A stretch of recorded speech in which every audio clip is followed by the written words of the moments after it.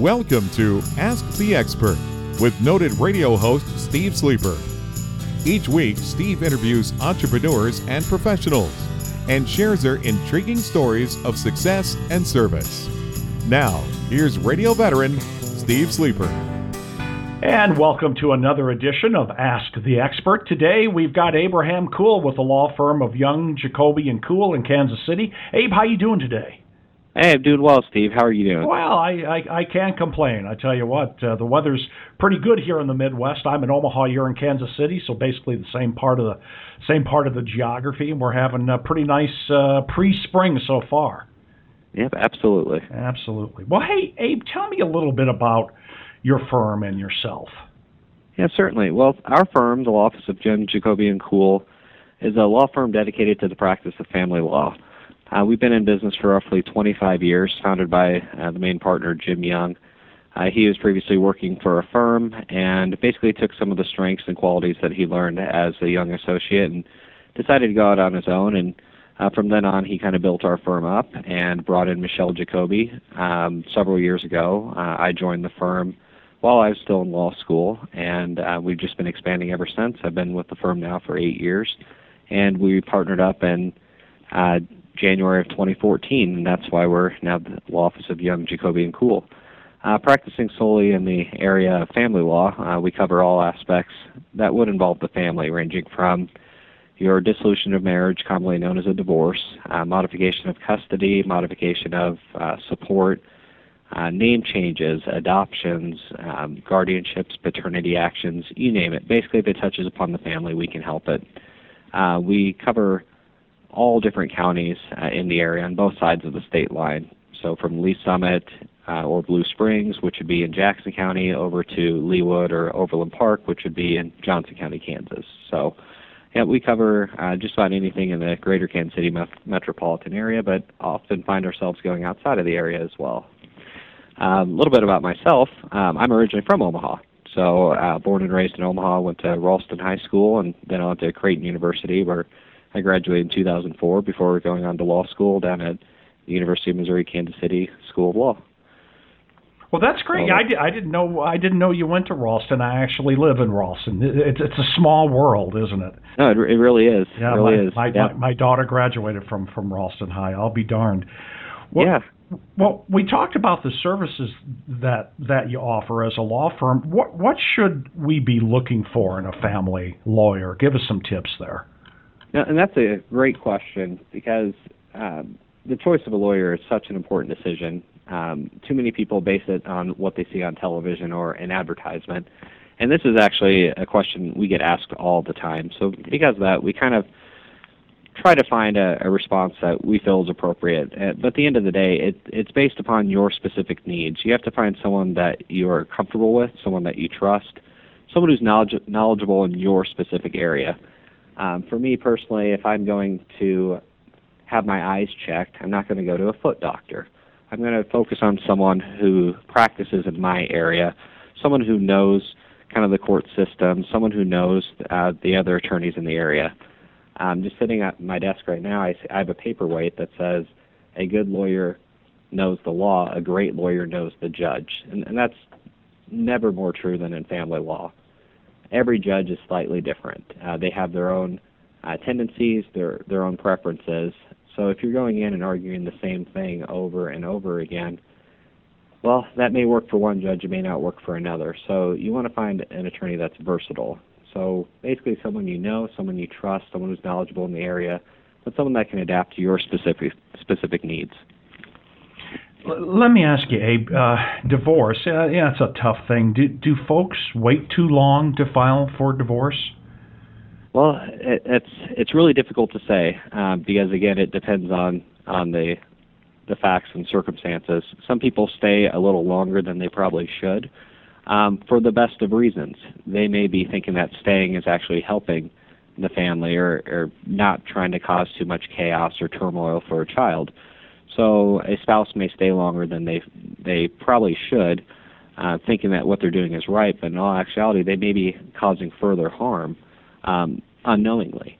Other times, if people have a concern about someone but they don't address it, they're concerned about their spouse is doing something but don't take any affirmative steps to address it, then yeah, I would say that's probably staying a little too long. But at the same time, if you want to exhaust all of your remedies, exhaust all means to try to salvage the relationship, because it's really difficult to unring that bell, so to speak. If you say, I want a divorce, and then you end up reconciling, well, the next time there's an argument that comes up, the other spouse will be thinking, wow, is this the one where they're going to ask for a divorce again? So it's really difficult to answer. Sometimes people do stay a little too long. Other times, people aren't ready to end the relationship. Mm-hmm. So it really, truly depends. But I could see that going both ways. But I think oftentimes we do find that people stay a little bit longer than they probably should have. But then again, it's hindsight, and it's easy to see it from this side of the fence. Yeah, right, exactly. And you know, I think this leads into my next question, which, what are the grounds for divorce? Yeah, and Missouri is what's considered a modified no-fault state. So the standard to get a dissolution would be you simply state that the marriage is irretrievably broken and it cannot be preserved. So other states have a fault-based system in which you have to prove infidelity or domestic violence or things of that nature. But in Missouri, you don't have to do that. So if someone thinks the grass is greener on the other side, they can do that. If it's been 25 years together and they realize that they grew together as a mom and dad, but not necessarily as a husband and wife. Now that the kids are out of the house, they don't really know their other partner. That happens all the time.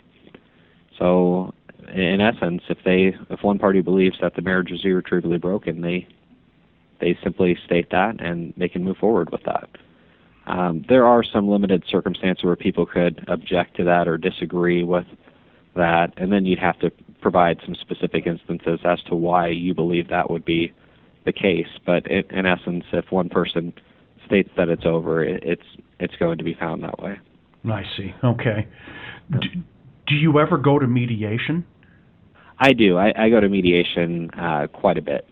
I conduct my own mediations. I serve as the mediator. But I also find that during some cases, it's best if the lawyers are not there. I think sometimes parties are able to make decisions without fear or without, I guess, hesitation, with, what their attorney may interject, or my attorney says this or my attorney says that. I think if you have the attorneys present, sometimes it's really the attorneys arguing or trying to resolve the conflict, so to speak, whereas if you have the parties going by themselves, they can truly meet with a neutral third party.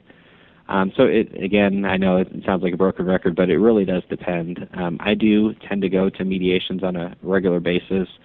We do a lot of high-dollar asset cases.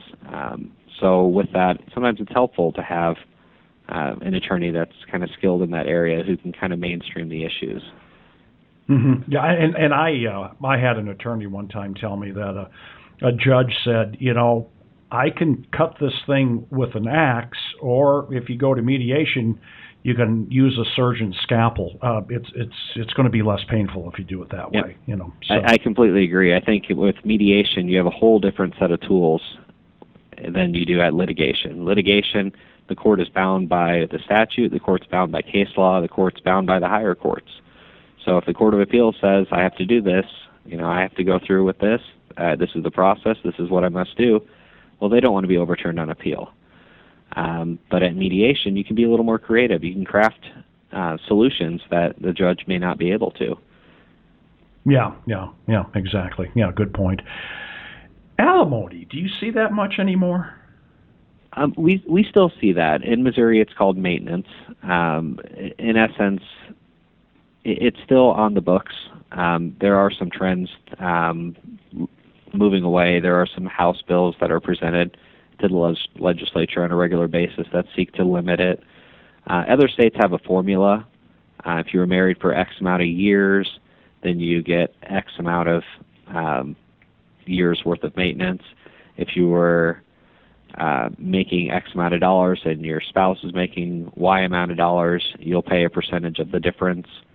Other states have those formulas. Missouri, it does not. Missouri looks at a number of factors, ranging from the length of the marriage to the disparity in the parties' incomes, but also the conduct of the parties, whether or not one party has the ability to meet their reasonable needs, whether or not the party that would be ordered to pay has the ability to pay. So we still have a lot of, I guess, question marks out there as far as how much maintenance will be or for how long it will go for. But a lot of judges try to be consistent with that. Some judges are not big maintenance judges. You kind of know that early on. If you're in front of a judge that's not inclined to do maintenance, well, you may want to try to do a change of judge early on. Likewise, if you're the party seeking maintenance, that is. Other times, there could be creative alternatives to maintenance that people come up with. Perhaps reallocating some of the debts to the other party so that, it's a cash flow issue. If you need maintenance to meet your reasonable needs because you're paying all this debt, well, if the other party takes on the debt, well, you may not need the maintenance. So while it's still out there, there are some trends to try to start moving away from it.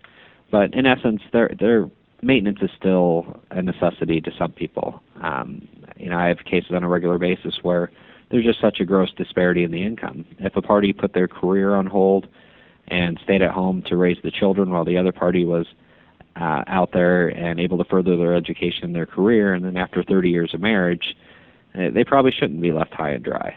So I certainly understand the claim for maintenance, and we represent people on both sides of it. So I do think it's still out there. It's not as prevalent as it may have been in the past, but it's still definitely out there. Yeah, it's still there. Custody. Now, years ago, it seemed like it was always mom. Do you see more joint custody now, or what do you see with the kids? Yep, absolutely. And I'm glad you brought that up. This is a conversation I have on a daily basis. Back in the day, you're correct. Moms usually got custody, dads got visitation, which was basically every other weekend. Well, in Missouri, we no longer use that terminology. We kind of break it out a little bit. Yeah, I'm not saying it's necessarily the most easy to say language, but in essence, custody is broken down into legal custody and physical custody.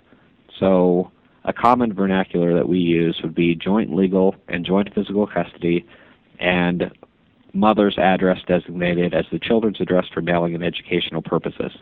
That's the same as what used to be when mom got custody. I see. But in essence, when we talk about custody, we look at legal custody, which has to do with decision-making. So should mom and dad share decision-making? Should we have a conversation about whether or not little Johnny gets braces or whether or not Sally plays basketball? If we have those conversations, well, that's going to be joint legal custody. Mm-hmm. The vast majority of cases end up being joint legal custody. For someone to not even have a say on whether or not their children have, medical treatment or care, or whether or not they should have any input with their education, it's really a high standard to meet.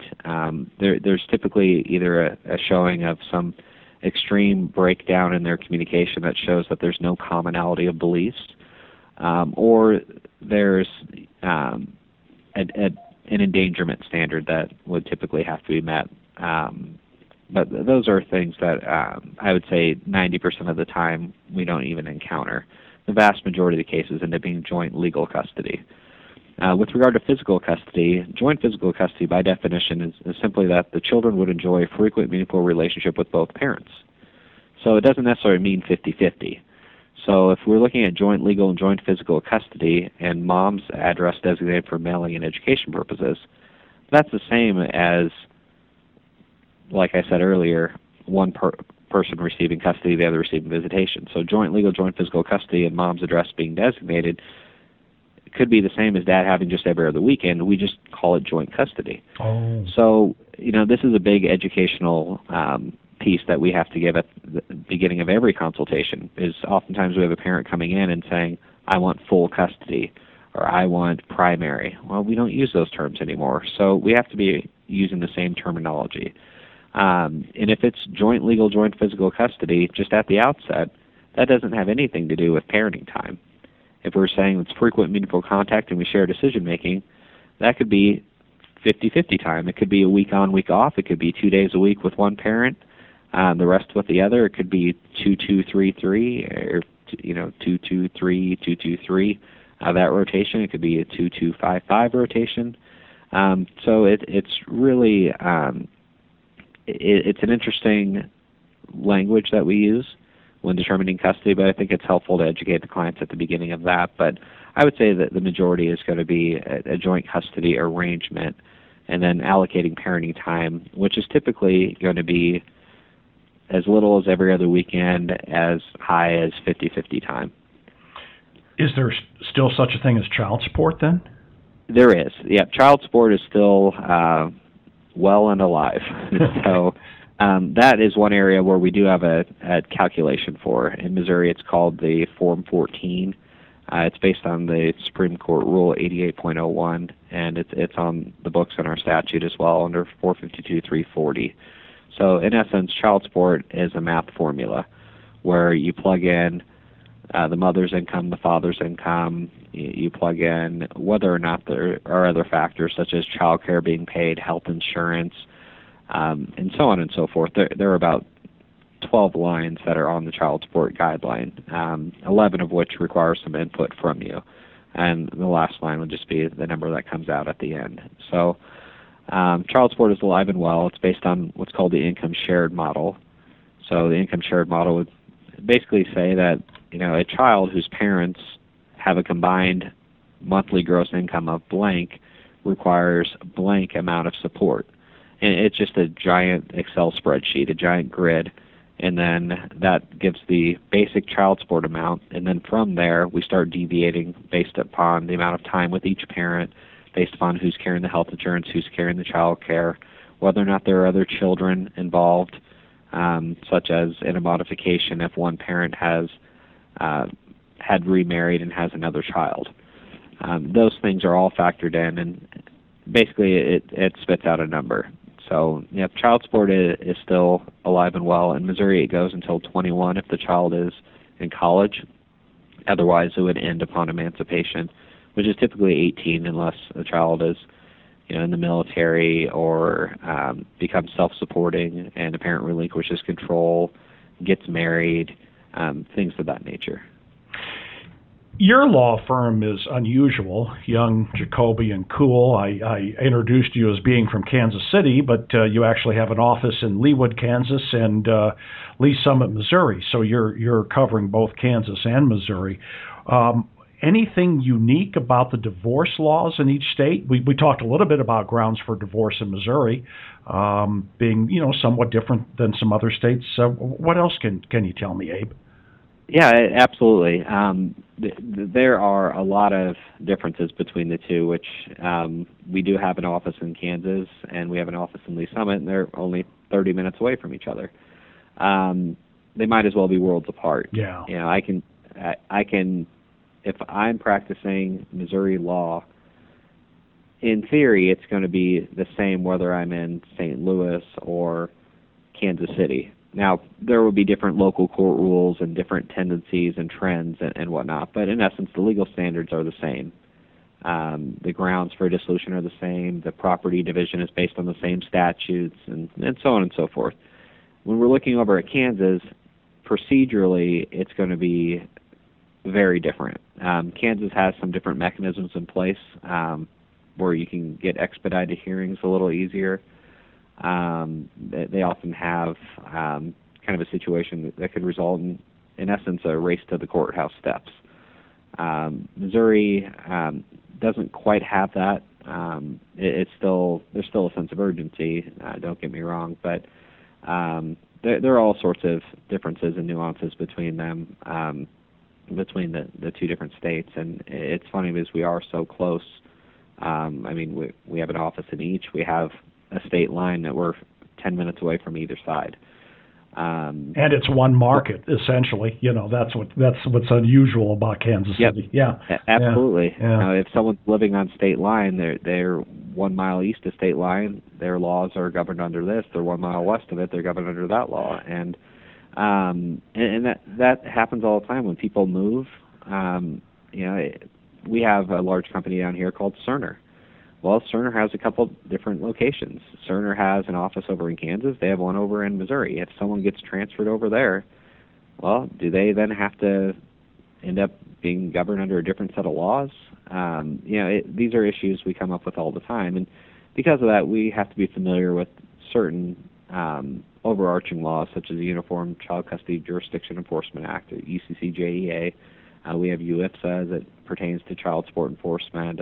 We have all sorts of different laws we have to be aware of, just dealing with multiple states. Also looking at some forum shopping. Oftentimes people will separate and then one person will move to a different state because it's more advantageous for them to file there. In Missouri, for instance, child support will go longer than it does in Kansas. So some people want their matter heard over in Missouri. Others don't.